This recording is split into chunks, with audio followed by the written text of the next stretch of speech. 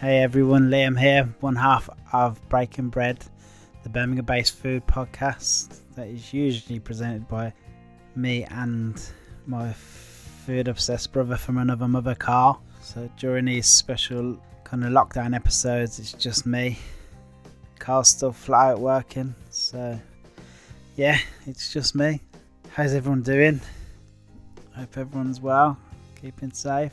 Big thank you to anyone who listened to the last episode with Lewis from Flock.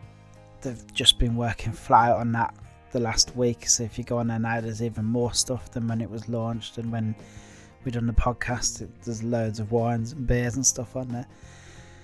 Really appreciate everyone who listened to that episode, and welcome back for this episode. It's brilliant, really. It's one that I've kind of wanted to do for a while, and unfortunately now seemed to be probably a good time to do it. It's with Mark and Alan from NCAS, which is the National Caterers Association. Basically a really great organisation that are just doing amazing things for the kind of mobile traders. And well, it's not just, as you'll hear in the podcast, it's not just for mobile traders. They have a few restaurant owners as members as well. If you go onto their website, you'll see they offer like lots of practical courses, help with like due diligence and help with EHO, and basically just some great advice on how to get started, really.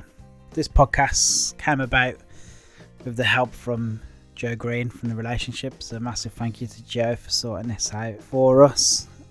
A lot of the mobile traders and a lot of the members of NCAS have found themselves they've kind of slipped the net a little bit, if you like, for a lot of the government grants and a lot of the kind of relief packages. They're just not suitable for a lot of their members. So instead of sitting back, I think they've felt the responsibility of having to kind of lobby, support for, and go to the government and see if there is anything they can get for their members. And on top of that, then they're kind of advising, they're giving out great advice as a pack, which if you haven't downloaded yet, I really suggest you go and have a look at it, because it's just full of great information and ideas for if maybe there is something you can do. You don't have to be just sitting at home. Obviously, if you feel like that's the best thing you can be doing and that is the only thing you can be doing, that's fair enough. But there's a lot of the street food traders have been doing great things, really. I mean, obviously we speak quite a bit about OPM in the episode. OPM's down in Sturchley, and you can get delivery from their restaurant in Digbeth as well, so that's one of the cool. We hear about Disco Fries, who are doing amazing things. A lot of the traders are helping out with the NHS charity Meals for the NHS. So yeah, basically I just wanted to have a chat with the lads, and we do get into a little bit about street food. Obviously this isn't normal times, so it's not really a normal episode, so we don't really go down the whole we don't get as deep as I'd normally like to about street food and the history of NCAS. If you're listening to this, and hopefully you'll hear how helpful NCAS could be to your business. If maybe you're thinking about starting up, maybe you've lost your job in all the madness and you've always had that dream of going and starting your own food business. Food's always been a secret passion of yours, but you've had a decent job and you've always found reasons not to go ahead and pursue that passion. Well, now might be a good time to do that.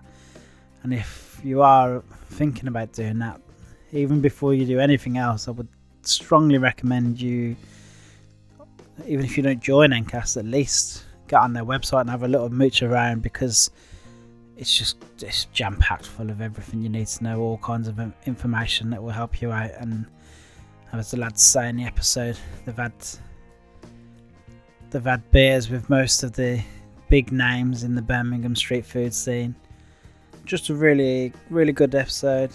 As I said, some great advice for any traders who are wondering what they could be doing, or obviously I'm pretty sure you would have went straight to Alan or Mark or NCAS yourself, but maybe this spurs you on to go and do something about it.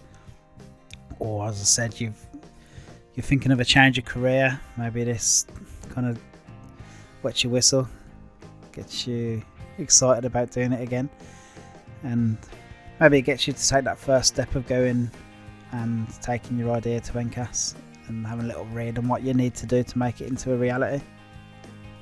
Obviously, if you do enjoy this episode, as with all episodes, we'd really appreciate it if you could just give us a nice little 5-star rating on Apple Podcasts, not just because we're vain, but because it really does help more people to hear the podcast. Apple's just like every other Facebook and Instagram, all them algorithms. It has one on the Apple charts as well. So, I mean, the more comments and reviews and ratings we get, then the more discoverable the podcast becomes. So it would be a massive help if you could just go and do that for us. And or even if you're not listening to it on Apple, go and just tell a friend, tell someone about it, or maybe you know someone who's been wanting to start their own little street food business or food business and never got round to it. This might help them. So yeah, hope you all enjoy. Ladies and gentlemen, Mark and Alan. Probably not go too negative, and I like, because I listened to your both of your live broadcasts on Facebook, your webinars, and I kind of liked how like the first one was long, obviously, and you kind of finished with saying like, oh, we do want to get into some of the success stories, and Joe was saying earlier that there is some case studies that she sent over, and so there is good things happening as well. It's not all doom and gloom. So there's loads of good things happening. Yeah. I mean, I really see this as, I mean, we can sort of get into it a bit more when we get started, but unless we already have started. I see it as like a complete reset. There's a really good webinar called Beanstalk, I think. I can send you the link on it. And it's really industry focused. It's about fresh food and basically farmers and growing stuff in England, and then sort of bringing in the global picture. But I really like those things. They're like super nerdy, but you get really honest opinions. And I got asked to do one a couple of weeks ago, and everyone on there it was kind of just after COVID had hit. And everyone was trying to say, that we think there's kind of a reset here. Nothing, like, how can anything go back to how it was before? This experience will change people. And so this is just like shouldn't you be saving this for the podcast, Mark? Oh, I can. I'll talk all day. Well, I am recording anyway. I always record from the beginning just in case. But I mean, I just think it's like that'd be interesting to talk about that. I think maybe I don't know what your guys' thoughts are on that. If you just introduce yourselves really and tell us how you kind of got involved with NCAS. Mark, do you want to go first? I think you'll be quicker. I might be. It all started when I met Al at a festival actually about 15 years ago. But I basically used to go to loads of music festivals and raves, and I loved food. And I ended up becoming really good mates with Al, and we shared a love of festivals and food. And yeah, over time, I guess I kind of, I wanted to change from what I was doing. So I gave Alice, we ended up going to a Prodigy gig, and then we got really drunk. And afterwards, I was just like, Al, give me a job. I didn't even know what he did really, but I was like, give me a job, you run a company, give me a job. And then we ended up having this really weird chat. And then a couple of days later, we chatted about this energy. I was working in energy at the time, and I was telling him about that. And a couple of days later, an energy company contacted NCAS, and they phoned me and said, does this sound like it's reasonable? And I kind of, chatted to them about that. And they said, well, if you come and do the deal, we'll think about giving you the job. So up I came to Birmingham and started at NCAS. So I guess that's the short version of it. Alan, obviously things were a little bit different for you. Did you have much choice in joining NCAS? Or? I had a choice in the sense of, Dad wasn't forcing me to join, but at the time I was a bit, I was a bit stuck really. I wasn't sure what I wanted to do. I was just actually come out of my friend, one of my best friends, who was actually recently last year my best man. He was operating a Subway store in Selly Oak, which is actually one of the first Subway stores, I think, in Birmingham. I think it was. And so I was helping him manage that. Yeah, that sort of that came to an end, and then I was a little bit stuck as to what to do. So back then, Dad was sort of running NCAS on his own in a garage. So sort of said, "Do you want to come and give me a hand?" And I did, and we sort of did that for together. We did that for about probably about 12 months before I gave Mark a call, like he was just sort of talking about, and then sort of said, "Mark, why don't you come and join us in Birmingham?" And then literally Mark packed his bags, moved up to Birmingham. I think within about a week, I was living in my house with my girlfriend, who is now my wife. Lived with us for about 6 months, Mark, something like that. Yeah, pretty much on the sofa. Yeah, with a toddler running around. Yeah, I couldn't handle it at all. yeah. I used to duvet in the car to work. So I was so cold. I couldn't believe how cold Birmingham was. I think it was like the coldest winter we've had since as well. Like, it's never been that cold since. But like, I was literally like, where have I moved to? This is the coldest place on earth. So how did NCAS start, Alan? So NCAS started originally. It was actually back in the 80s. It was originally set up by a group of mobile caterers that clubbed together, and basically, it's a very different scene back in the 80s, as you can imagine. But it's a group of mobile caterers, I think predominantly around the Midlands, actually, that sort of clubbed together and said, right, if we sort of join forces a little bit here, we can probably get a little bit more done. So sort of joined up as a collective, which was then set up as the Mobile and Outside Caterers Association. And then Dad got involved because Dad got involved because he was running a business at the time. And this was, I'm going now, skipping forward to the sort of mid 90s. And his business went under, and Mum and Dad needed something to do. And there was someone, literally a neighbour, that had a catering trailer that said, "Well, I've got this catering trailer going spare. Why don't you use it?" And so Mum and Dad did that because they were on the dole. And they took this catering trailer, took it to Cranmore Industrial Estate in Solihull. We should point out that they'd stopped claiming the dole when they went out trading. Absolutely, yep. 100%. Yeah, 100%. And so they started mobile catering and started on this pitch on Cranmore Industrial Estate, and were selling.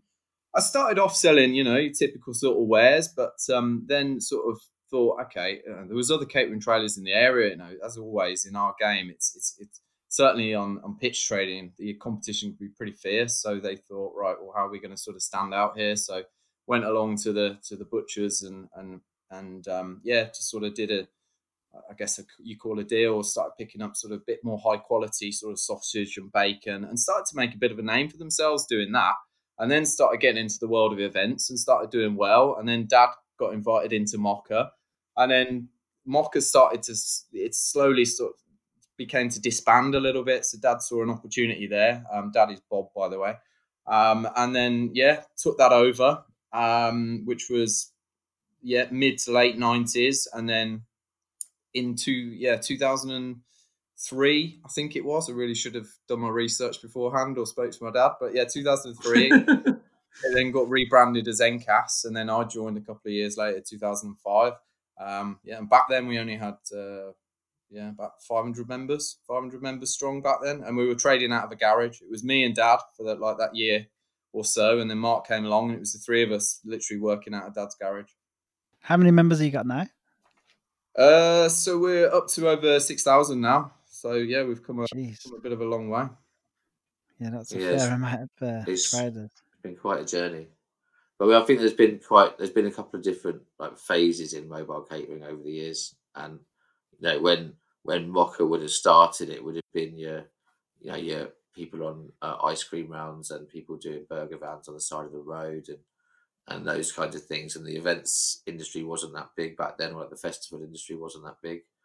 And then the 90s happened, and all the raves got pushed into being legal and being licensed. And so you had this, all of a sudden, festivals weren't for hippies, they were for everyone, or for a bigger portion of the population, and they kind of really took off.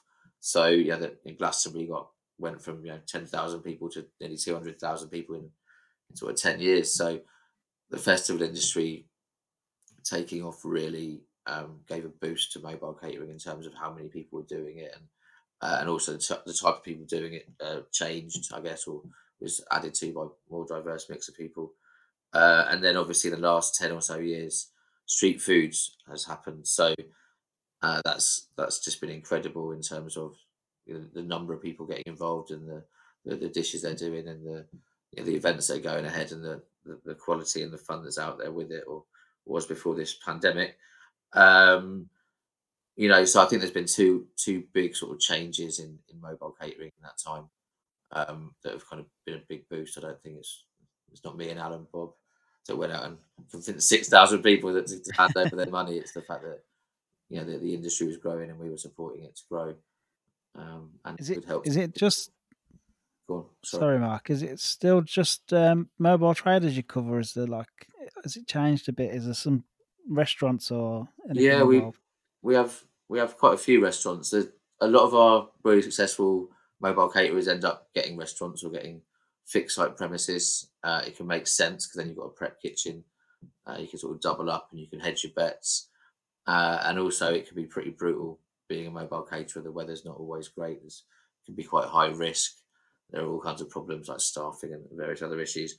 So, I think that we get a lot of people that will grow into a restaurant, so Baked in Brick or Meat Shack or OPM, three local examples. There's loads more. And they they sort of grew into it with us, and then they've stayed with us. And then we have those that more recently have come to us for various different reasons. I guess that we've been more open to independent food businesses in general, and we kind of align with their viewpoints and their world views, and we provide hopefully a very good and very very valuable service. Yeah, I think on top of that as well, like, I mean, we're approximately 20% of our customers are of what we call fixed sites, compared to the mobile guys. I think ultimately, because of the services that we offer and the benefits that we're looking to provide, I think, ultimately, if you cook and sell food, then those benefits, they suit, and there's not a great deal of difference really, other than the fact that some guys have the ability to move around and some guys have the ability to stay where they are and wait for people to come to them. But if you're cooking and selling food, then your needs as a business are ultimately very, very similar, and so therefore our services, certainly it's, work for both mobile and fixed sites. So about 80 to 20% approximately at the moment. What services is it that you offer? So that's the key question. So our mantra is to help our members stay safe, legal, and profitable. So we do that through the benefits that we provide through the membership offering. So ultimately, what we're looking to do is help you take care of your legal requirements. So that's mainly legal requirements are making sure that you've got the right training in place, making sure that you've got the right documentation. So that's known as due diligence predominantly.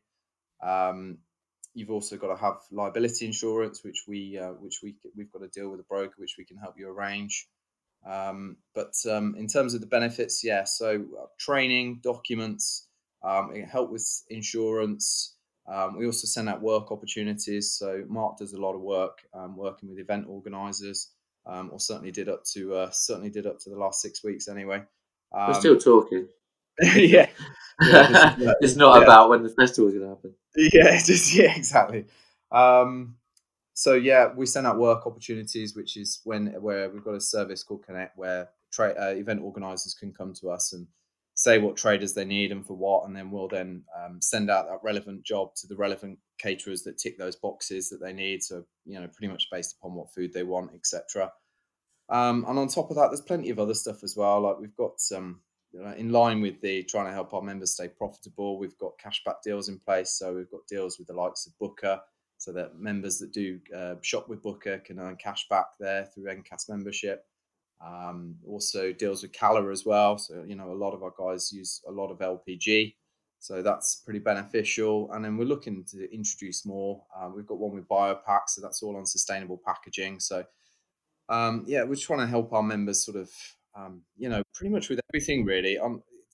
The most important thing as well, which I've totally missed out, is I think most of the key benefit is the advice and support that we offer, and the guidance that we provide. Every member gets a dedicated account manager assigned to them, and they can tap into that advice and support whenever they need to, really. So Yeah. look to Yeah, try and and you've be, got someone to fight your corner when there's a pandemic going on. yeah, Yeah. I mean that what we try and do is, we try and distill really complicated legal jargon into something that food businesses can achieve. So safe food, safe business practices, complying with all of their legal requirements, whether that's employment or food law, and everything in between. So all of our all of the work that we put out in terms of training, risk assessments, codes of practice, things like that, is all written and audited by food safety experts, and it's got primary authority status. So it means it's audited by, in our case, two separate local authorities, to make sure that it's absolutely bang on. It's good advice that will help a food business. So it's more about, there's so many different things you have to comply with across so many different fields, from health and safety, food safety, fire, and then various other different things, even down to whether you can put oil down your drains, that we kind of you can't. and You can't. put it all into something that's easy to understand and to manage and to deliver safely. So we try to make life easy, take all the boring stuff, and make it easy, and take it off your hands. Yeah, exactly that, Liam. Like we try and act as a one-stop shop for an independent catering business. Our job is to give you the tools that you need to help you run your business, really, so that you can just go out there and do what excites you as a trader, which is to cook and sell food. And in doing that, put a smile on people's faces. We're there to take care of and to help you, guide you through all the other bits and pieces that you don't want to be thinking about, but you have to think about. I mean, I think that we've got to do it in a way that makes sense to everyone and makes sense of it. So it gives them a reason why they're doing it. You've got to keep this clean for this reason. This is what will happen if you don't, and treat everyone like adults, but also make it very easy to understand and to implement, because we have people from every corner of the world in our membership. We have, you don't necessarily get into cooking burgers because you love academia and you love reading books and stuff. It's some of our guys are very practical, and they just want to get out there and create and be productive, and they don't want to be sat in front of a computer or sat reading pages of books and things like that. So we've got to make it accessible for them, so in their busy lives they can sort of take it on board and deliver it when they work. That's cool. So it's fair to say, if anyone's even thinking about starting up their own street food or catering business, then signing up to NCAS would be a really good idea to do. Obviously, you're biased and you can say, yeah. Yeah, we're biased. We can't really comment. I mean, I would. I definitely would. I definitely would too, yeah. Give us a call, and we'll have a chat with you, and hopefully you'll think it's worth it. And if we don't think it's worth you joining, we'll probably tell you. And if we do, then we'll tell you that too. So we're pretty upfront with people. We succeed, and we don't want to encourage people to do things they can't do, or vice versa. So if you're thinking about getting into catering, check us out online or give us a call. We'll chat about it. We won't hard sell anything to you. Just ultimately, sorry, Mark. Ultimately, we exist to help caterers. That's what we do. That's from the first day that I started at NCAS. Honestly, from the first day, what I found so rewarding about the job was just when you pick up the phone to someone that's got an idea, and they're like, right, and maybe they're in a bit of a mess in their lives. They've just lost their job, or maybe they're just looking to do something different, or maybe it's an idea that they've thought about and they've never actually really explored, or had the conviction to carry through, and they call us because they've Googled us or they found us and they come across us. And then having that chance to be able to talk to someone about their idea, and about this new venture in their career or their life, you know, and having the experience and the knowledge to be able to help them and guide them through it and tell them, or, you know, whether or not it's talking about the legal requirements and what they need to do, like we talked about, or whether or not they're sort of bouncing an idea off us. And, you know, throughout the years, me and Mark have heard it all. Trust me, we have heard it all. Some of them absolutely brilliant, and some of them have gone on to be huge businesses. Some of the ideas have been absolutely terrible, and we've had to literally say, that's a terrible idea. Please don't do that. You know, there's no way that we can literally go to sleep tonight if we take your money. Yeah, we can't take your money. That's a terrible with idea. that Please idea. stop spending money and go back to your job. Like, but the point of it is that what's so rewarding about it is the fact that people are able to share these ideas with you and be able to talk to you about your business, and just ultimately being able to help them and being able to guide them through that process. And that in itself is what makes the job so great. And that's what, you know, now that we've sort of scaled, now that we're up to 6,000 members, you know, we've, instead of me and Mark being the account managers, we've got a team of, well, before this all started, you know, we had a bigger team, but we've got a team of account managers. We still do. They just felt like still doing it. They're still, sorry, guys, you've still got your jobs if you're listening. No, This has been a bad way to find out. That could go really wrong. What I mean is just, you know, unfortunately, we've had to furlough staff like many businesses have whilst this crisis is just going on until this blows over. But, you know, those account managers are, you know, really, you know, that I like to think that they get, and I know they do because they tell me, and that they get exactly the same sense of reward from the fact that you are literally helping people. There's something really, really, you know, strong and great. Yeah. I'm still, like, I could give you a list of people that I'm proud of, like, literally giving one silly little bit of advice to, you know, just for being there at that moment when they asked that question, that have gone and done amazing things. I did a talk at UCB, and this girl came up to me afterwards, and she's like, she's really timid, and she was like, can I just ask you a question? And you're gonna think it's a stupid idea. And like, just tell me, just go away if it's rubbish. I was like, just tell me the idea. And she said, I want to sell posh porridge, and at Digwood Dining Club. And I said, well, it won't work at Digwood Dining Club, but that is an absolutely brilliant idea. And she's now, her business is Morridge.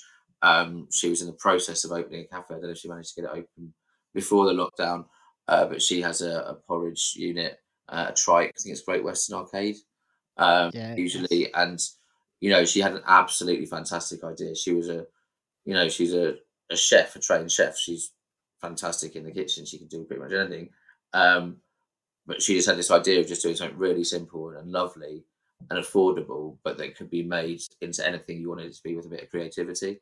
But what she hadn't thought about was, my market is actually office workers at 8 a.m. It's not people pre-club or post work at Digwood Dining Club. They want something a bit different. And it was just, you know, she thought it was a bad idea, but in somewhere she wanted to work, it turned out it was a great idea, but she just needed to tweak where she was going to do it. And it was just a conversation, and she's done all of the work. But I feel very proud that she's gone on to achieve so much. And, you know, every so often I run into her, I have a chat with her, and, you know, she's loving life, or she was before. I haven't spoken to her since the pandemic, but you know, I think there's loads of people like that, and I think it almost used to be if you're going to succeed in street food, one idea was to take me and Al for a pint before you got started, because we went for beers with pretty much like OPM. Can I just say at that point, that's exactly what Tommy from OPM did. I remember the day that Tommy from Original Patty Men called me up. I was like, "You're right, Tom," and he was working at Fashion at the time, and he's like, "Yeah, I was going to do a Scottish accent, but I'm not going to try it." And don't do that. need a change in career. I was like, okay, what are you thinking of doing? He's like, "Oh, I'm thinking of selling burgers." And we went out for a pint at the Prince of Wales in Moseley that day, and we talked about it. And, you know, like literally within about, and this, obviously, I'm not taking any credit whatsoever, but, you know, within about 6 weeks, the guy was, well, or not too much long after, was up and running. And look at those guys now. You know, they're literally an institute in Birmingham. You know, people have raw ideas and they can be absolutely brilliant. They just need a little bit of tweaking, but they also need to know that it's a good idea. That's what we're there for. We're just there to help support people, tell them what they, you know, can and can't be doing, and, you know, hopefully, you know, be able to give some some tips as to and some share some ideas as to maybe the right way to go about things. And like I said, I think things to consider. It's the whole point of that is it's really great to see. It's really great to be a part of that, and it's really really rewarding essentially. It's nice. You kind of get to share in on their success a little bit. Yeah. So that's good. Yeah, We've kind of alluded to a couple of times, and like the reason we're not sitting face to face and recording like we usually do is obviously this COVID-19 nightmare thing. Yeah. What's the mood in the camp with all the members? How is it? It's not pretty, to be honest, buddy. There's a huge amount of worry and concern, and to be honest, quite frankly, distress. From a lot of people that are really, really, just crapping themselves, and understandably so. They don't know. I think this is really bad timing for me because Ben from Little Blackwood just turned up with a grocery delivery and some wine. When you said, Ben the legend. and I was like, turning out to be pretty good. But yeah, the COVID thing's a nightmare. Sorry, go on. Yeah, there's just a lot of people that are really understandably unsure as to what they should be doing, what they can be doing, what financial support they can access, whether or not they can trade. Yeah, decimated the whole sector. There's no beating around the bush. The question was, how has it affected our members? It goes well and beyond that. COVID has, absolutely devastated the whole hospitality sector, the whole hospitality industry. Sorry, it's just, it's been massively impactful. It's been brutal. Exactly, Mark. There's a lot of really, really, really upset and worried people out there. We work with festival caterers who've all basically poured all of their savings into pitch fees for events that now won't take place. Will they get that money back? There's no guarantees. We've got and where will they earn a living from? We've got street food events, mass gatherings are banned, and we've got and unlike restaurants, we haven't got any grants. We didn't get the self-employed support was pretty well. We just missed the net on that one, and then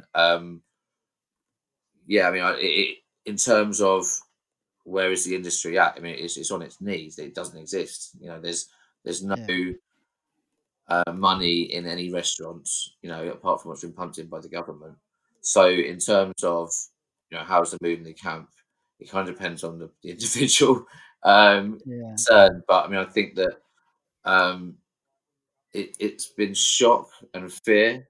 But I think now it's kind of, people are kind of looking at it going, okay, how do we work with this? How do we work through it? How do we, what does the future hold? And can we influence our own destinies on this? But I think there's going to have massive impact for a significant amount of time on the hospitality and the events industry. I think the restaurant industry is in trouble if they can't sort out rents and also VAT when that comes around in early 2021.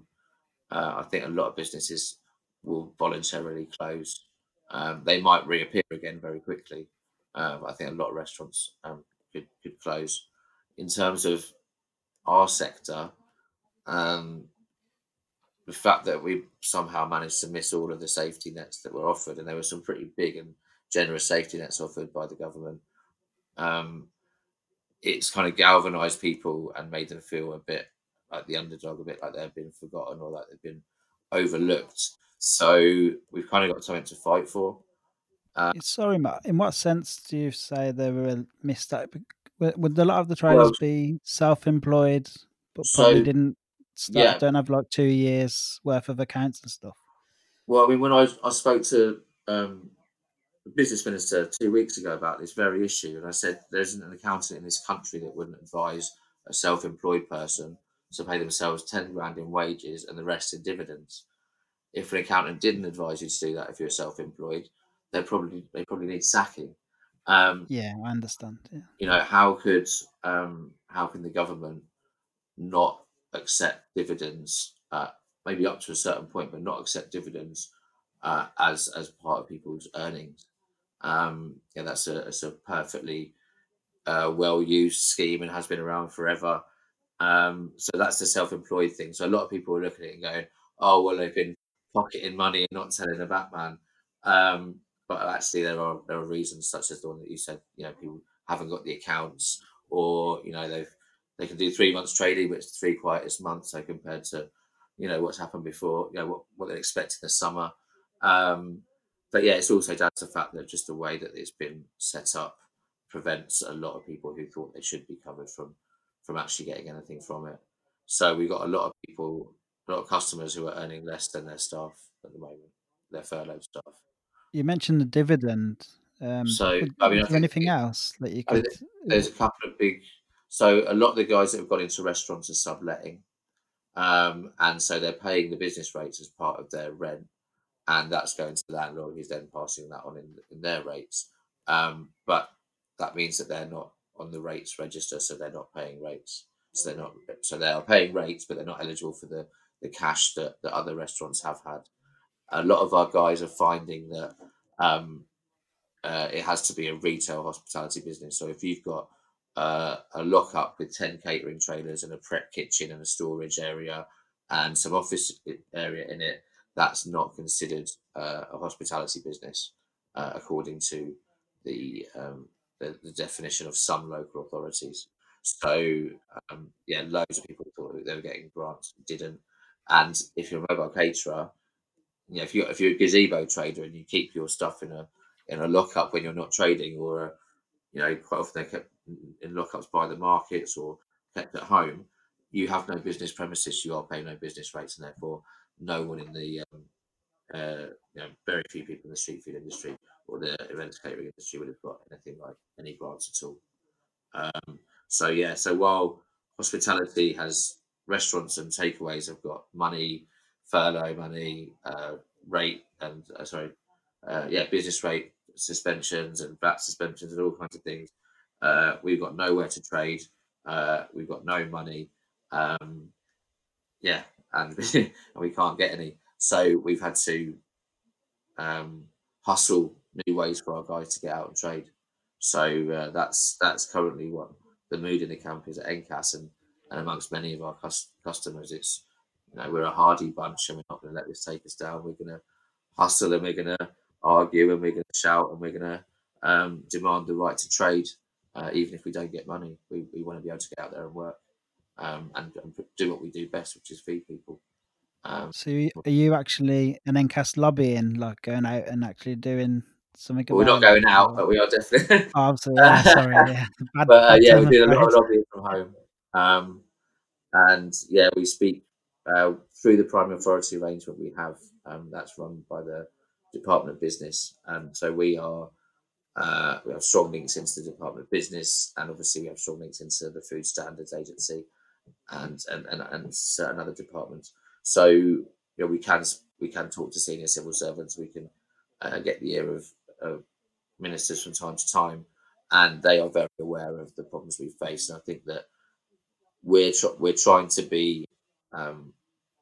We're not criticising the government at all at the moment, because we think they're trying, and that this is an unprecedented event, and trying to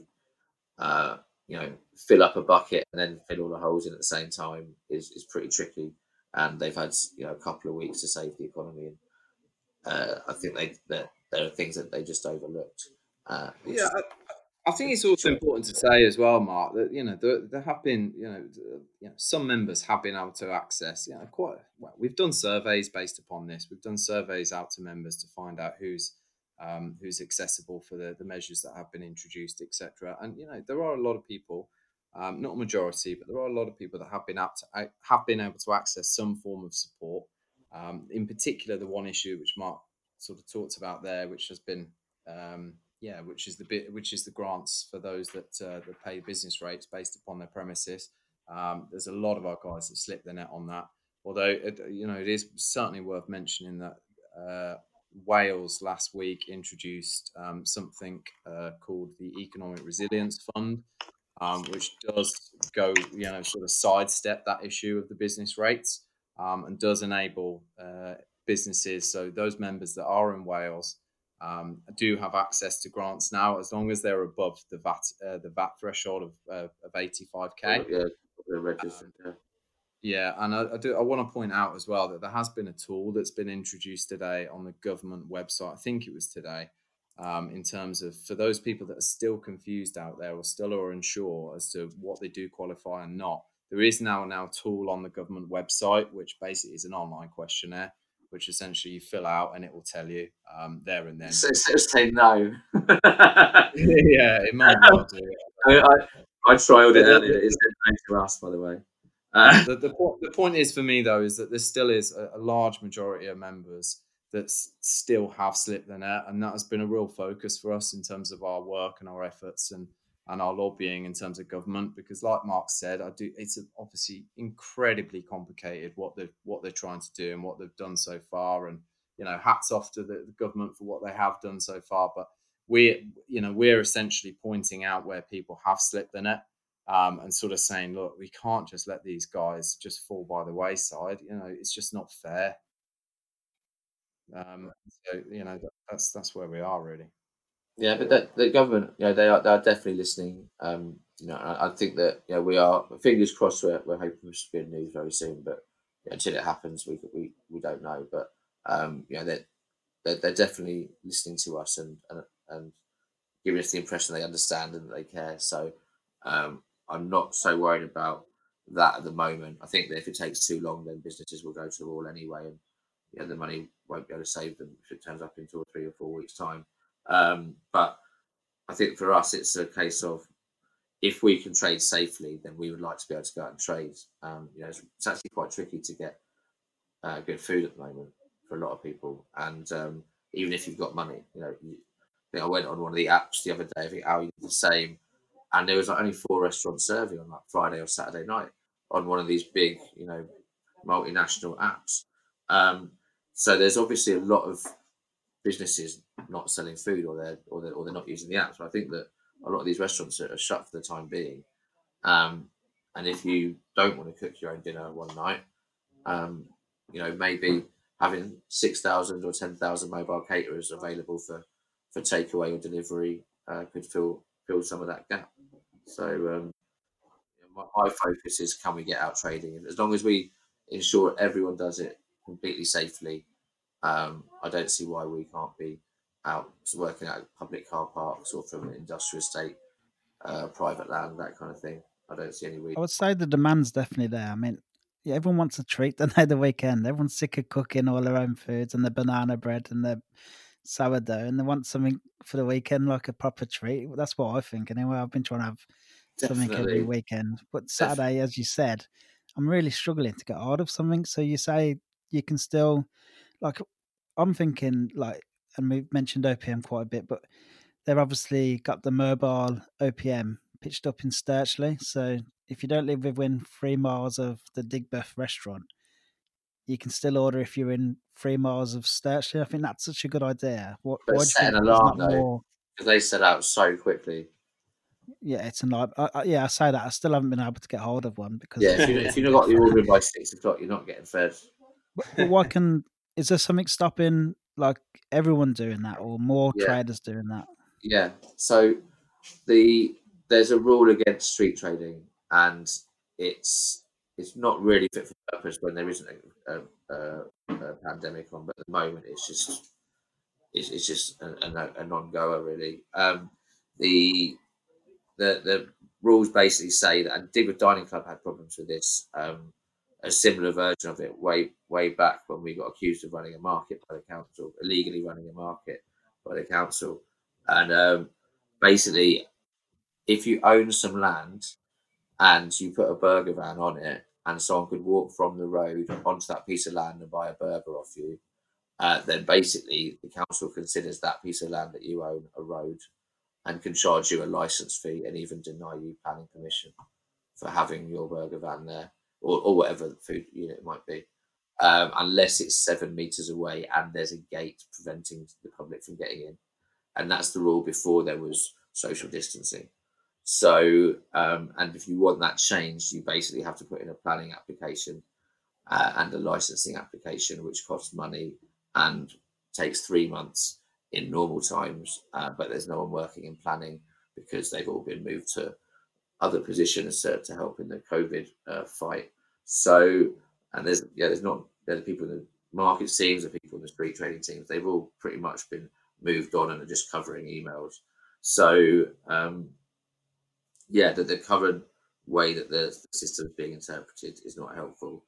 But local authorities do get to interpret it in a way they see fit. So we're hoping for some new advice to come out from government in the next few days, or maybe week or two, that sort of gives greater clarity and it enables councils to let traders get out there and trade.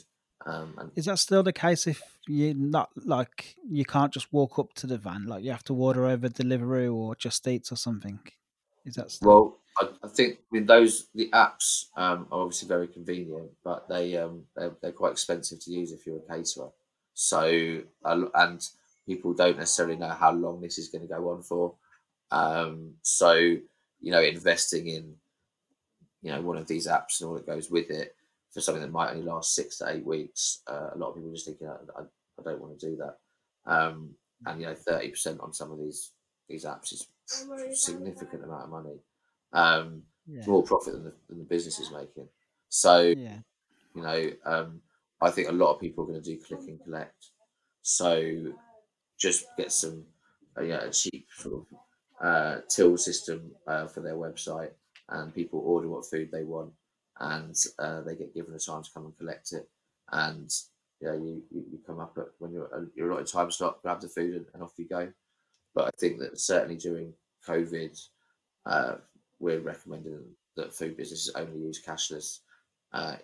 And delivery as well. Delivery is by far the safest way to produce and get food to people right now. It depends how good your delivery driver is, really. I mean, I think some of these guys, I complained about one of them to Tommy from OPM, and he went back to the app and complained to them, and then they called us. So I don't want but yeah, I think that if you do it, you need to have 2 meter separation. So what we're basically suggesting is that you order your food, the food trailer is there, but there's a table, ideally under a gazebo, 2 meters from the trailer or from the catering business, and then the food either gets put on the table for you before you get called up, and then the caterer goes back to the unit, or they come up with some funky hook and pole system so they can whip the food over there onto the table without moving.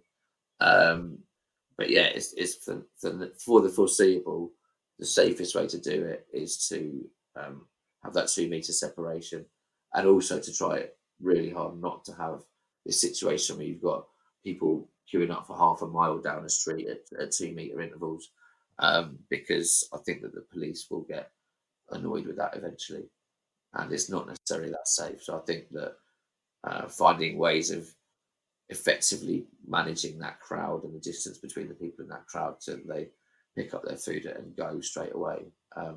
So one of the problems we've had in London is that grocers are allowed to open on the street markets because they're selling groceries, but hot food businesses aren't because they encourage people to loiter. So the big unsaid concern really is that if OPM sets up in Sturtley and they put some music on and people start queuing up, how far are you away from a party? And if that starts happening everywhere, then the lockdown falls apart. So I think that they're kind of thinking in those kinds of terms. We don't want to encourage people onto the streets. So we're trying to push it that if people are coming onto the streets, it's a collection job, not a wait in the road and not a party. Ultimately, what it comes down to is if you're planning on trading, get the permission, of whoever it may be that you need to seek the permission of. Get the permission before you start doing it. So with OPM, they've got the permission of I've forgotten the name of the pub. What's the name of the pub? Yeah, British Oak. They've got the permission to be there, and if you're trading, the difference is, like Mark said, public-private land.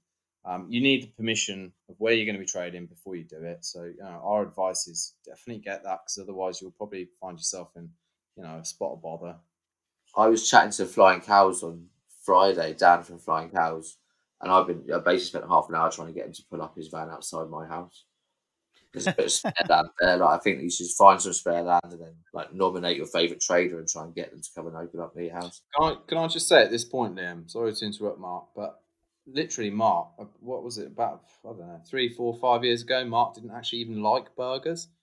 No. All of a sudden now, you've changed. No, it was longer ago than that. It was like, because I hadn't eaten a burger in 3 years, and then I had a burger at the first ever British Street Food Awards off Yanni, and it absolutely blew my mind.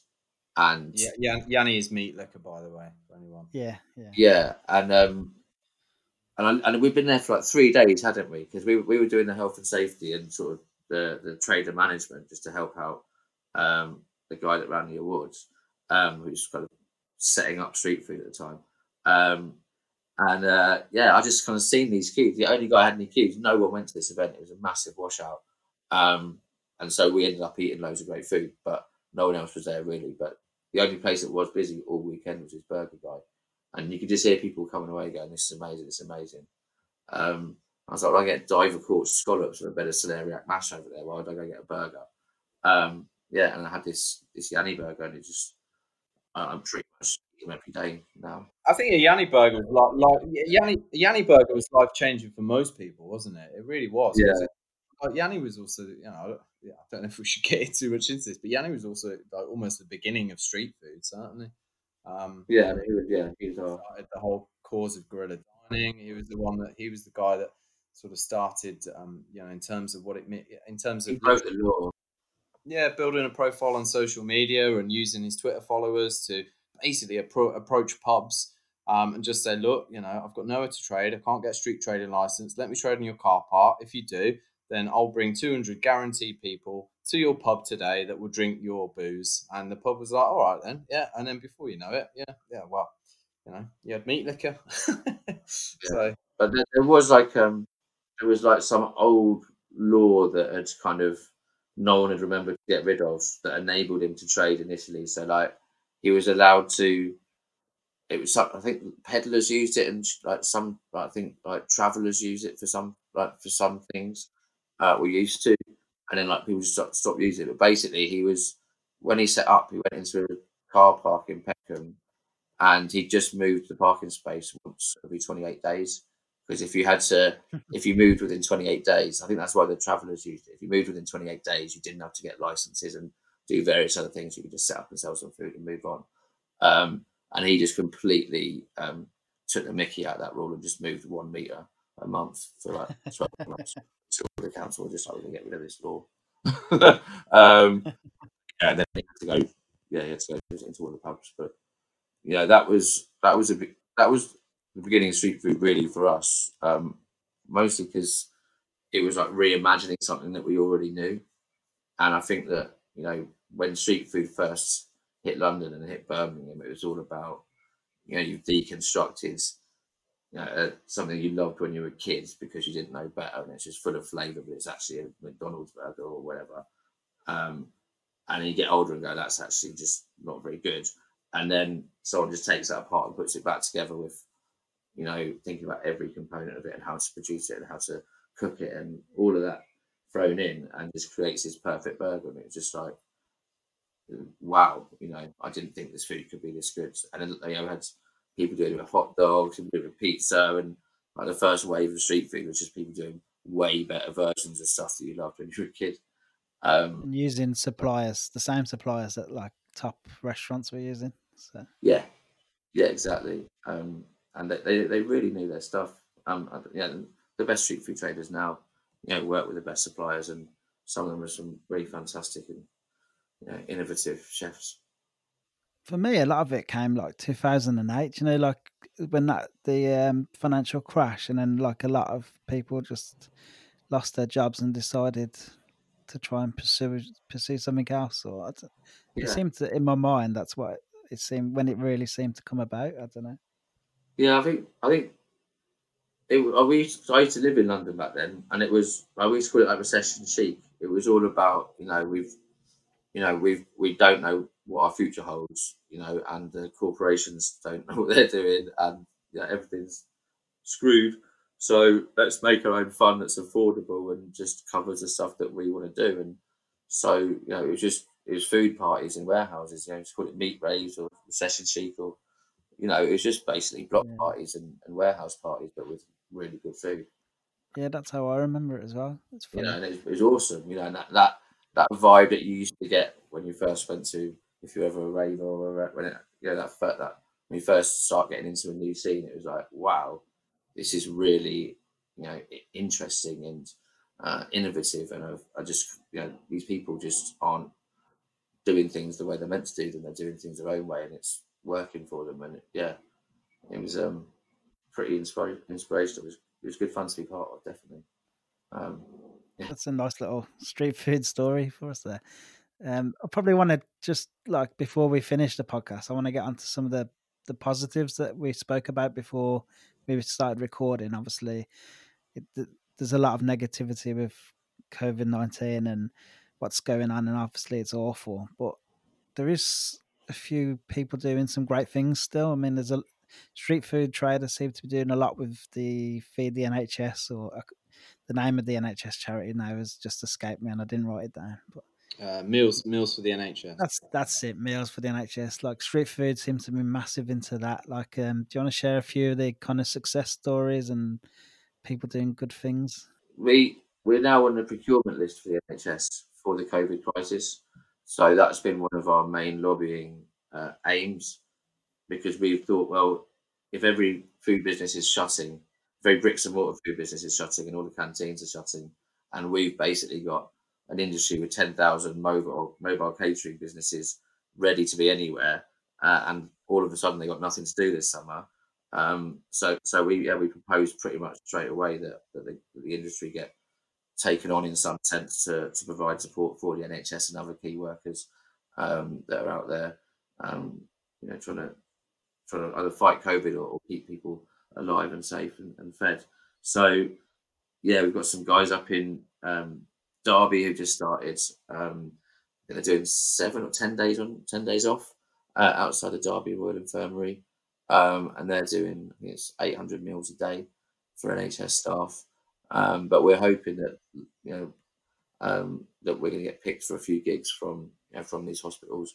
Now that That was. Do you want to give them a name drop? Just might as well drop their name as they're doing something really good. Is it? I mean, Disco Fries, just absolutely smashed it out of the park. And the way he changed it up, because he phoned up Jack from Dibwood Dining Club and was like, the self-employed stuff just come out. I've just quit my job. My missus has just quit her job.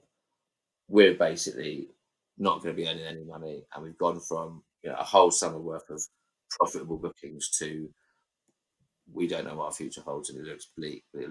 And then chat to Jack, chat to people, chat to us, and then I was going to chat to him on Monday.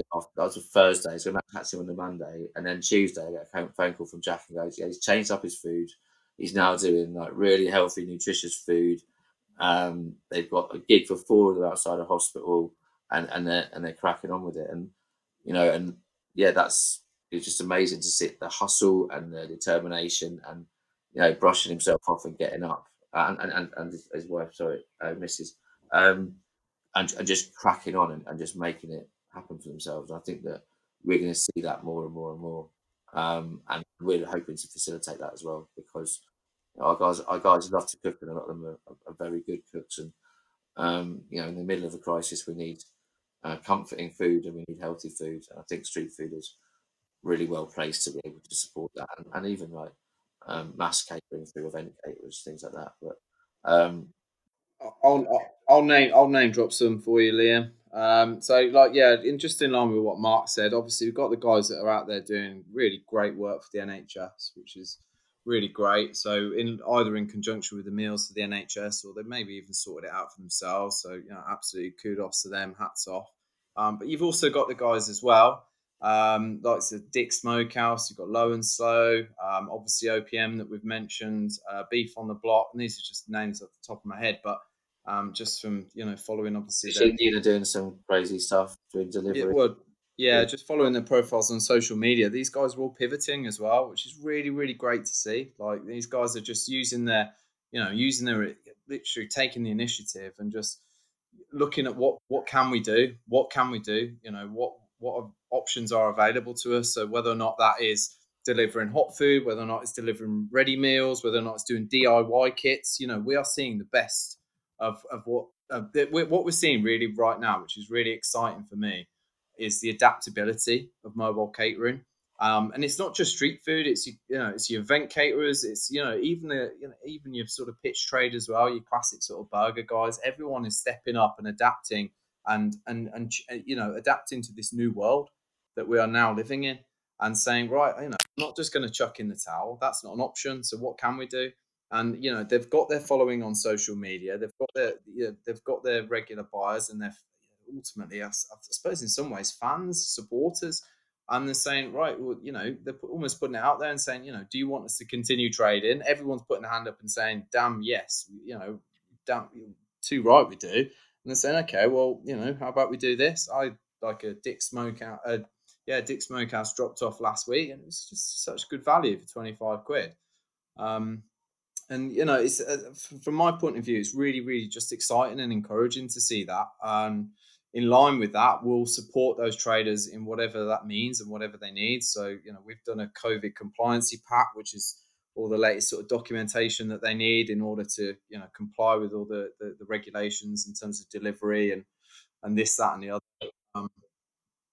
But I mean, just to end it on a positive, I think that is the one thing about our industry, about our sector, about mobile catering, is that these guys have the ability. This is what they've done for the last 20 years. How many, if you ask a restaurant to go and set up in a field tomorrow, they just wouldn't have a clue, unless they've been in this game before. Whereas mobile caterers, that's what they do. They're able to adapt to your menu. They're able to, turn up quickly. They're able to literally cook without any access to energy. They're self-sufficient. And this is the adaptability, the versatility, and the beauty of what I think mobile catering in the sector is. It's just being able to do what's required when it's required and get it done. And it's really great to see how many traders are adapting. And what we're noticing is that more and more, there was at first when this all started to kick off, there was a real obvious reluctance or hesitation from a lot of people as to what they should or shouldn't be doing. And that's potentially like from a legal point of view, from a moral point of view. And also because they're not sure whether or not the public or their regular customers wanted it, and that is now starting to change. That tide, that we're seeing the pendulum sort of swing on that, and like you said, Liam, like you were sort of wondering, like you said, about people wanting a weekend to have a treat. Like Mark said, in terms of there is, because the restaurants are closed, there is a reduced offering on some of the platforms now, and I just see traders, not just street food traders, caterers being able to fill that market and be able to do it well and safely, and I think that's blooming great. I think the economy's gone through a massive shock, and a lot of institutions and things that we thought would always be there are like falling away. And I think kind of dream big. At the moment, there's a guy driving around East London with an ice cream van selling gourmet cheese and great wine. It's Amazing. an improvement on the economy before. If we could have someone just driving around selling you beautiful things. So I think with every tragedy like this, there will be, there'll be good ingenuity, almost, innovation. isn't it? It's just like literally, yeah. So I think that we're in a good position because our guys are adaptable by nature. So I think that if they're bold enough, they can, people can develop can put some ideas out there that can turn into something really amazing. And they'd be maybe foolish to assume that things would just go back to how they were before. And if they just hold tight, and I think that's why I'm more worried about restaurants than I am about mobile caterers. I think that they will adapt, but restaurants might struggle if society changes in how they want to consume food or entertain themselves. So, but yeah, keeping it positive, I think that we're going to keep trading and we're going to keep developing and selling amazing food. And the longer this goes on, the more people will find innovative and amazing ways of doing that. And also, even your favourite restaurants that are shut, keep in contact with them, because all of them now are kind of doing grocery services, and the food that they buy that's sold to you on a plate is far higher quality than when you're getting from a supermarket. So, I've got a delivery from Little Blackwood. I'm going to be eating restaurant quality food tonight. Admittedly, not cooked in restaurant quality, but certainly the produce. And I think that go out there and support these small businesses. Don't queue up to get inside supermarkets. Call your local restaurant, order your favourite wine and your favourite raw ingredients. Get them delivered, and get hold of your local street food traders and see if they'll if you get hold of something hot as well. You can even get blooming cocktails delivered now. Do you know what I mean? There's I think that's starting this weekend, isn't it? Very, very good cocktail bar in Sturchley that is starting selling. I think it was like 50 centilitres in litre. A litre of Negroni. I bought that on the night they closed. I'm not surprised. I think just in terms of what you're saying, Liam, with fear of repeating myself here, but I think the adaptability of mobile catering is I think there's a lot of people there just wondering what they can do, and I think you just have to sort of look at what those around you are doing, and sort of it's easy. Do you know what? It's easy for us to say this in cities. It's much more difficult when you're in more rural areas, and where the challenges that that poses. I mean, if you take my brother, for instance, I'm going off on a bit of a tangent here, and I realise you want to finish, Liam, so apologies. But no, it's fine. Carry on. Where my brother lives in Redditch, I mean, look at the situation in Redditch right now. I mean, in most of the restaurants have closed. I think there's only one or two traders operating, which are takeaways. So if you want to get a takeaway in Redditch right now, from what I understand, what he's telling me, it's something like a 2 to 3 hour wait for like the only Indian takeaway. And I think that's where street food traders can really step in. You know what I mean? Like street food traders, if they're just able to set up somewhere on a car park, put a good street food trader there and allow them to do a delivery model. Why can't they? You're not just thinking what's happened to the world if you've got to wait 2 to 3 hours for a curry in the Midlands. You know what I mean? That's should almost be illegal in this part of the world. It's a birthright to be able to get curry in the Midlands. It's not, that's why we need more mobile catering out there. I agree. Definitely agree. Was that a good place to finish? No, I think that's pretty cool. If you're happy with all of that, yeah, it seems to me good to finish on that point. Yeah, it's nice to finish on a positive, I think.